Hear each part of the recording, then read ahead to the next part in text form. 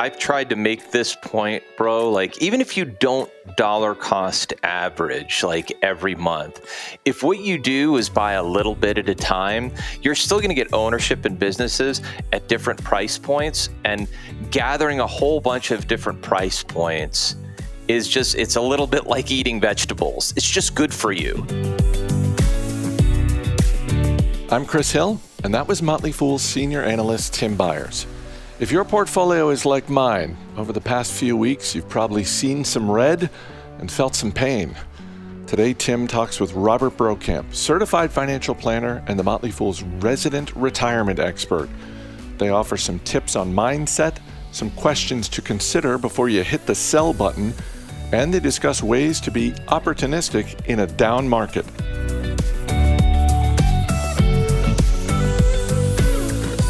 All right, welcome, fools. We're going to talk some market volatility here. I'm Tim Byers. Here with me is Robert Brokamp. Bro, how are you feeling? Is market volatility getting to you? Every once in a while, it absolutely is. I mean, it's kind of a mixed bag, really. On the one hand, no one likes to see their net worth drop. On the other hand, if you are in a situation where you have some cash on the side, or you're in the accumulation stage of your life, you are buying stocks at cheaper prices. So it really depends an awful lot on where you are along the road to retirement. Put a pin in that for a second, because I think that's a really important point. Knowing where you are and what your goals are is particularly important. But let's just assess, as we start out here, where we are at this moment. The market has been incredibly volatile. As we're taping here, this is a few days before when this podcast recording drops. You may be hearing this over the weekend, and we were recording on Monday, but we've seen a lot of days where the market started up or started down and then just completely reversed. And it wouldn't surprise me at all if that's happening again. This kind of roller coaster volatility, I think that's the part that may be new for investors who've been around for a while. And if you're a new investor and have never seen this before, this is normal-ish. We've seen a lot of drawdowns over the course of time, a lot of bear markets, but things seem to be moving much faster these days, Robert. And if we put these in some perspective, stocks are moving up and down, maybe a 10 to 20% moves in the matter of days and sometimes hours, versus in years past, that might be weeks or months. You think that's fair to say? Yeah, I would think so. And especially if you are a newer investor and you're investing in certain companies that have gone down considerably more than the market, right? As we speak now, you know, the S&P 500 down is maybe almost 10% for the year. NASDAQ and S&P 600, which is small cap stocks, down maybe closer to 12 to 14%. But there's something like a third of the stocks are down by like 30 to 40%. And it's really just happened for many of these stocks in the last month. And it can be very shocking if you're not used to it. Right. And let's address the elephant in the room. Most of those stocks, they are stocks recommended by Motley Fool Services. Full stop. And we know that. We know that that is what's happening here to a lot of members, and particularly new members. So we have new members who've come in, and we've seen this story a lot. It's heartbreaking, bro, because we have somebody who comes in and they've taken our recommendations, and then suddenly they have multiple stocks. Maybe the majority of stocks in their portfolio are down somewhere to 30 to 50%. If that's you, this podcast is aimed at helping you navigate this right now, because the instinct you may have in this moment is to say, this is a bad environment, this was a mistake, and I need to get out. And we're going to talk about why in a little bit, why it may not be a good time to get out. But that pain is real, bro. I mean, somebody sees that on their brokerage statement, they see that much red, they go to CNBC or they go to our site, they go to Yahoo Finance, and they see that much red. It causes real emotional pain. Maybe this isn't everybody. I'll just only speak to it from my perspective. But I think when you start to see that red, Robert, the first thing that happens is you start to reevaluate, I don't know if I'm going to get to do what I want to do. So, for example, am I going to have to delay retirement? Like, that's a real thought that happens, right? Yeah, absolutely. And ultimately, that's why we're investing, right? We're not investing so that we can see bigger numbers on our brokerage accounts. We're investing because we want to pay for something in the future. For most people, that's retirement. It could be college savings, could be a second home, but we all have goals. And it just feels very difficult when you think you're at a certain pace to reach that goal. And then after a month or two or three, you now seem farther behind. And I would say the pain is real. And I think it's important to know that we're right there with you. Right. Many of the stocks that you own that are down 30, 40, 50%, we own as well. Now, having the benefit of being a long-term investor, I joined the Fool in 1999. I was a financial advisor for a few years before that. So I've been through this. So I can just tell you that the pain is real. It hurts now. But if you stick it out, you'll be happy that you did. Yeah, well, let's talk about some of the historical data there, because I joined as a contractor back in 2003. And so I've been through multiple market down cycles, including investing through the great financial crisis. You and I both invested through the .com and then subsequent .bomb periods. If you've been at this for a while, you know that every market drawdown is different. And so what we were talking about just a couple of minutes ago is what seems to make this market drawdown different is it's even faster than what we've seen previously. In other words, the drawdown acceleration is going even faster than it usually goes. And David Gardner has made this statement before, and it's a great one. When he's in talking about markets, he says, the market always goes down faster than it goes up, but it goes up more than it goes down. This is a slightly different market drawdown in that it's happening faster, but market drawdowns are still market drawdowns. So let's talk about some stats, some things we know about market drawdowns, beginning with the most important one, I think. The market goes down once every 3 years, but on average, 2 out of every 3 years, the market is up, right?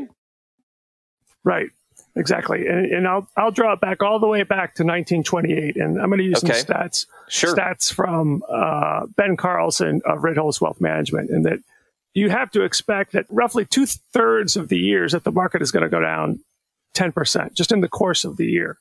And you can expect 20% declines about a quarter of the years.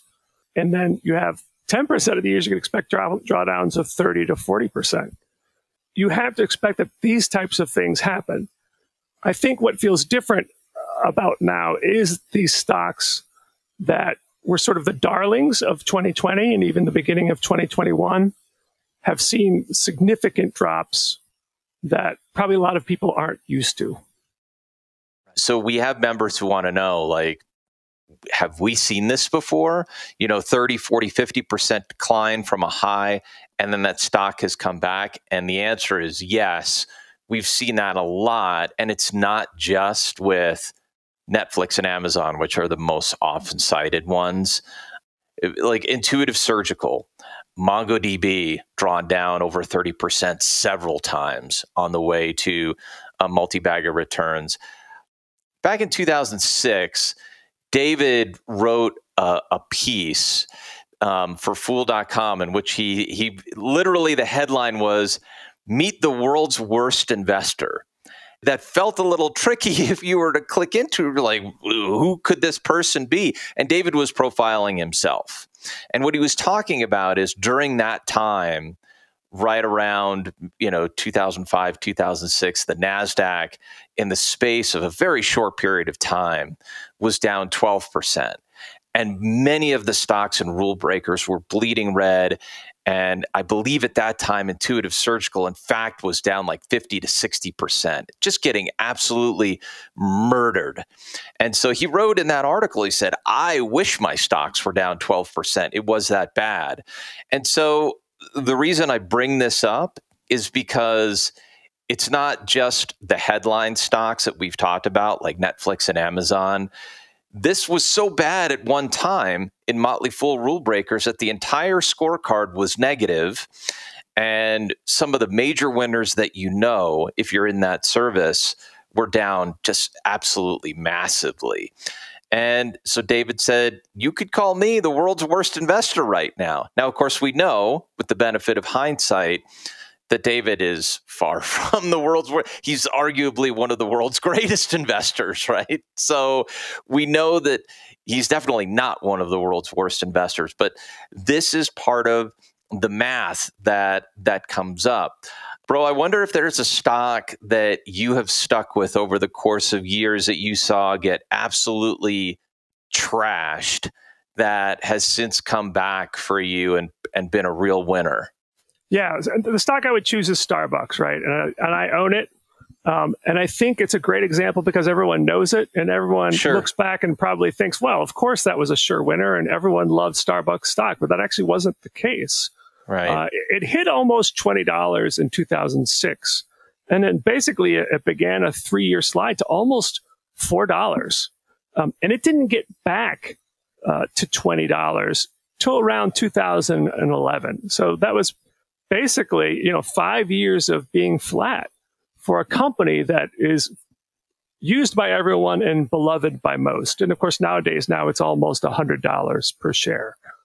And you'll find many other great stocks that spent a long time essentially being flat to down. Microsoft, I think, is another great example. Sure. It hit its dot-com peak actually in 1999. So before the rest of the tech stocks, it fell and it did not exceed its 1999 peak until 2016. Yeah, and with extreme valuations, and there's a legitimate question there that I do want to address because we have some people who are saying you were recommending stocks at all-time highs, and they're never coming back to those levels, and they look back to that time, like of 1999 and the dot-com euphoria, and they say that's the period we've been in. Now the reckoning is coming, and you just recommended all of these growth stocks at generational high valuations, and they're never coming back.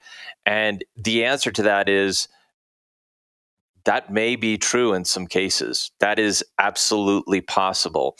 I'll also say, just to validate what some folks have said here, that if a stock is down like 80% or 90%, there is a chance that it is not coming back. That is absolutely possible. So I'm not going to dismiss the legitimate concerns that people have. So what can you do in those sorts of situations? And we've said for a long time, and if you haven't heard us say this, that's on us. So I'm going to say it now so that you can maybe put some framing around this. And I'd love for you to add to this, Robert. We want you to be a net buyer of stocks in all markets, including when they're at generational highs. Now, that does not mean we want you to go all in and say like, okay, I've picked my spot. The Motley Fool said this is a great buy. I'm going all in on this 52-week high. We never want you doing that, ever. What we really do like is if you're a net buyer of stocks on a regular basis. So I'll pick up on one thing you said, and that I think it is important to remember that there are some stocks that won't come back. Right. Often people will say when we talk about Amazon or Netflix, we're always just we're cherry picking. Right. There's a survival bias. There's survival biases, right? Exactly. But some won't. My favorite example is GE, right? You and I growing up thought of GE as the bluest chip of all the blue chips. Sure. It peaked in 2000, and it's still almost 80% below its all-time high. If you would have told someone in the 90s that GE would provide that type of return, they wouldn't have believed you. So there are some times that will happen, which is why it's fundamental that you own at least 25 stocks. And me personally, I think you should own even more, at least until you become so experienced and successful as an investor that you can handle a more concentrated portfolio. To get to your point about the mathematics of dollar cost averaging, I'm not going to give the math itself, but basically it is this. You want to be a net buyer of companies. You want to be an accumulator of companies as you are working through your career and getting to that point where you'll have to turn some of those companies into cash. I'm 15 years from retirement. So I'm thinking of all the 401k contributions I'm going to be making over the next several years. And that if the market goes down and stays down for a while, that just means I'm going to be buying more companies at cheaper prices. Sure. And there are many examples of people who have done the same thing at past peaks, whether it was .com crash or even farther back to when you go back to 1987 when the Dow dropped 20% in one day. If someone just started investing on that day, the very peak, but then continually made additional investments along the way, that person would be a multimillionaire. Because even though you get to that peak, once it comes down, you're just buying companies at cheaper prices along the way. And by the way, if you're reinvesting your dividends, the same thing, which is why Jeremy Siegel, the professor at Wharton, is called dividend reinvestment the recovery accelerator, because it's automatically doing some dollar cost averaging for you, where the cash is just buying more shares of the companies, which then produce more dividends, which buy more shares of the companies, and so on and so on. Right. I mean, it's great advice. I've tried to make this point, bro, like even if you don't dollar cost average like every month, if what you do is buy a little bit at a time, you're still going to get ownership in businesses at different price points, and gathering a whole bunch of different price points is it's a little bit like eating vegetables. It's just good for you. And it allows you to buy at a high. I'll give a good example here. There's a portfolio that I run where the stock has just gotten absolutely crushed. And as part of that overall position, the stock I'm talking about here is Fastly. We bought some back when it was down at lows it hasn't even reached yet. Like we've got an initial position in there, and then we added more. And then at one point, we added some more money, and it was at a high that just felt like it felt like a stretch. It was close to, I think, $130 a share. And we had some members that bought there. And my message at the time was like, be slow, be careful, do not go all in. We're adding a little bit because we believe in the company, but we're not like doing a doubling down or anything like that. The net position is still up, but that's only because we have several different price points. We added to it across several different price points. So you can add to your stocks. It doesn't have to be every single month, but do add to them a little bit at a time. It's okay to kind of dip your toe in the water and then a little bit more, and then a little bit more, and then a little bit more. So before we wrap here, bro, a couple things. There's a couple of stories I want to tell here, and then we want to give some very specific takeaways, kind of remind folks of what we've been saying here and distill them into a couple of very practical things they can do. Two stories quickly. The first is the biggest investing mistake I ever made, that if you hear us, and we sometimes hear this, Robert, I don't know if you've ever had a similar mistake like this, but as the Motley Fool, we're motley, but one of the things that's fairly common across the investors on the team is we're reluctant to sell. And this story I'm going to tell you is one of the reasons why. It's because it's more costly, in my experience, to sell badly than it is to buy badly. It's more costly to sell badly than it is to buy badly. And here is my story along this lines, bro. I've told this too many times before, and it still hurts. I still hate it, but it was 1999. I bought my initial shares of Amazon. It was about $1,000 worth of Amazon.com stock because Jeff Bezos was on the cover of Time magazine, Time's Person of the Year. By 2002, the stock had fallen to $7 a share, and I dumped it. You don't have to do very much math to know that selling at $7 a share was a catastrophic mistake. And there's a practical impact here. I mean, our oldest son had a first choice of college that we could have used those funds if I had stuck with it and not sold it to probably pay at least a couple of years of tuition at this really good school.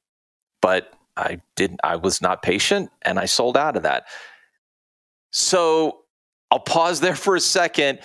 You don't have to top my story, bro, but if you got one, I'll take it. Well, I will say this. I hardly ever sell. Yeah. And there are stocks that I wish I did sell, because there are stocks that are not going to do well. I'm sure, Tim, in your history, there are times when you have sold a stock and you were right to sell that stock. Yeah.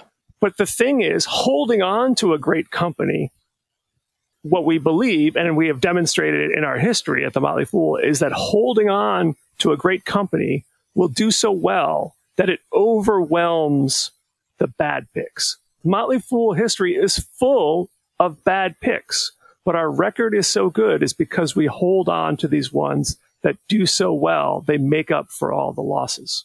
I will tell you how I manage things, and I don't sell. And like I said, there's some I probably should have.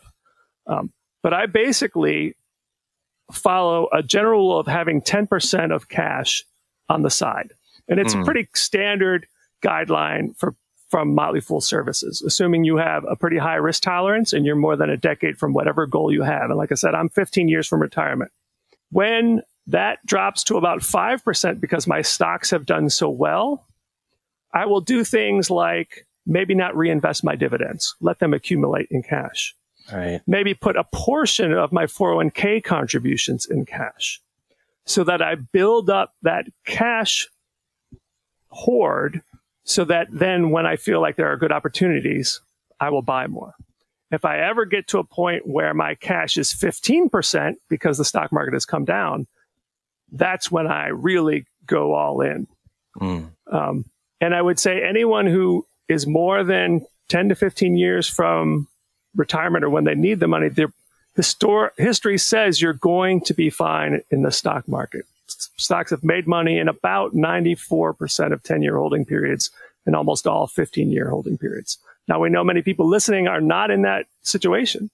They're closer to or in retirement. And it definitely makes sense once you are 10 to 15 years and maybe you're a little bit more conservative or moderate risk tolerance to do a little bit less of that. But history shows that if you've got that time frame, you're probably going to be okay. So let's boil down some last bits of advice here. And I'm going to tailor this a little bit because you made a good point here, Robert, that we have a lot of members. The ones who are hurting the most right now are older, 60s, 70s, maybe some in their 80s. And so we saw some people just in the last couple of weeks who were just really upset. That pain resonates. I really hate it because I've heard from some people who's like, think I might have to delay my retirement or scale back what I thought I needed to do. So that's real. And I want to give one piece of advice here to start with, bro, and then I'd love for you to react to this. This is something that I'm doing that I think is reasonable. If you are in an older age bracket and you're in retirement and you're like, what do I do now? I think the number one thing that I would do in your shoes is make sure I had 5 years of cash set aside for my retirement needs. If there's other capital after living expenses and savings, then maybe I can think about doing some other investing. But I really want to have those 5 years settled because what we know from our research is that crazy markets tend to at least settle a little bit if you give it a 5-year period. What's your thought on that and anything you want to add there? Yeah, no, I'm totally with you. I say it's important when it comes to investing to be a short-term pessimist and a long-term optimist. So historically, when you look back at the 20s, bear markets on average take 3 years to go down and then come back up again, but many have taken longer. In fact, the first two bear markets of this century took almost 5 years to recover. So that's why we have that principle of any money you need in the next 3 to 5 years. And if you're retired 5 years, you should have that out of the stock market. These days, really cash is probably your best bet. Even the bond market is down so far this year because of interest rates going up. So just keep it in cash. You're not going to get much of a return, but it's an investment. But then the long-term optimist part is appreciating, even if you are retired, most financial planners recommend that you plan on living to age 95. And some are bumping that up to 100 because people are living longer. So that means you may need, if you're retired, just to use the old 4% rule, you'll need 4% of your portfolio this year. But there's the majority of your portfolio that you won't need for 5 years, 10 years, 20 years, maybe even 30 years, depending on your age. And over that long of a time frame, you almost have to have that invested in stocks or a good part of it invested in stocks because you need your portfolio to last as long as you do. And you need the purchasing power of your portfolio to keep up. And if you instead invest in cash or bonds, it's just not going to do it. I've looked at many studies of safe withdrawal rates in retirement. And the recommended allocation is somewhere between 40% stocks and as high as 75% stocks, because you need that growth to make sure that your portfolio lasts for decades and is able to buy things in the future at higher future prices. So then last thing we can say then, this is a little bit of a fuzzy and it's going to feel a little frou-frou here, but it is important. This is the time to be working on your mindset. And what I mean by that is, if you come at this with a lot of anxiety and what am I going to do? I take it from somebody who really struggles with this. I have a long history with catastrophizing anxiety. I have my own clinical mental health issues. I know this very, very well. So I know in this kind of environment, it's very easy to get to, oh no, what do I do now?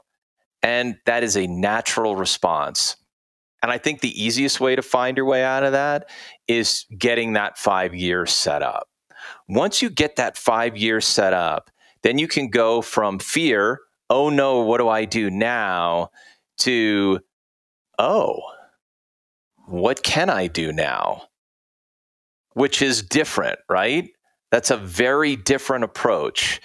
And what we hope is that as you ride this out a little bit and you take stock of your portfolio and try first not to sell if you can help it. If you do need to, then be strategic and get that 5 years, but then see what other capital you can add. Be a net buyer on a regular basis if you can do it. But plowing into your interests, if you can't be regular, just be a net opportunistic buyer of stocks a little bit at a time and think about it just like you would any other habit you are trying to build. You just try to do something every day and kind of get a little bit better and a little bit better and a little bit better. And ultimately, it adds up to a lot. All right. Enough of me yammering. Any last words of wisdom here before we have to go? I'll return to something we talked about toward the beginning, and that is you're investing for a reason. And that reason might be retirement, but it could be something else. And I think it is really important to line up whatever the value of your portfolio is with what your goal is and to see if it's enough. So that involves either using a few really good online calculators or maybe even seeing a fee-only financial planner who you could pay by the hour of the project to say, am I on track or not? Mm-hmm. Because it might be, even though your stocks are down, you still have enough money and you're fine. Or it might be, you know what, because of this, you're going to be behind. So either you have to adjust your expectations or find more ways to get money into your 401ks and your IRAs and your college savings accounts. Because it's important to check that there's sort of those signposts along the way. You want to know, am I on track or not? That's ultimately what everyone wants to know. Am I on track? Figure that out now and then figure out what you have to do if you're not, because then you'll be much happier 3, 5, 10 years down the road knowing that you took action today to get yourself back on the right direction. You tell me if I have this right. There are generally two types of financial planners. There are financial planners who get paid by selling you products. We don't recommend those folks. We do recommend financial planners who make their money by charging you a fee and they have no interest whatsoever in what financial products you use. They just get paid by the hour or by the project to work entirely for you and no one else. Did I get that right? Yes, you got that right. And now you can find fee-only planners. There are a few networks to try. The Garrett Planning Network. There's NAPFA, National Association of Personal Financial Advisors, and the XY Planning Network. Some of them will require that they manage your money, charge you 1% to manage your assets. But many of them will charge just by the hour, if that's what you want. If you want to say, listen, all I want is a professional opinion to make sure I'm on track, you should be able to find someone who can help you with that. Yeah. The final product will be they'll take a look at all of your assets. They will literally write out a plan and say, here it is. This is what you've shown me. Here's what I see. And that can be helpful too in these kind of situations. Okay, we are buying stocks alongside you. It's hard, but we will walk with you. If I could leave you with that, there's a lot of us who are buying. I'm buying more. There's a lot of other members of the team that I know are buying more right now. Services are buying more right now. So if I could leave you with that encouragement, the way that we're reacting to this is trying to find ways to buy more. And we hope that you too will be a net buyer of stocks. So that's it. Thanks for joining me, bro. And we'll see you soon, fools. Fool on.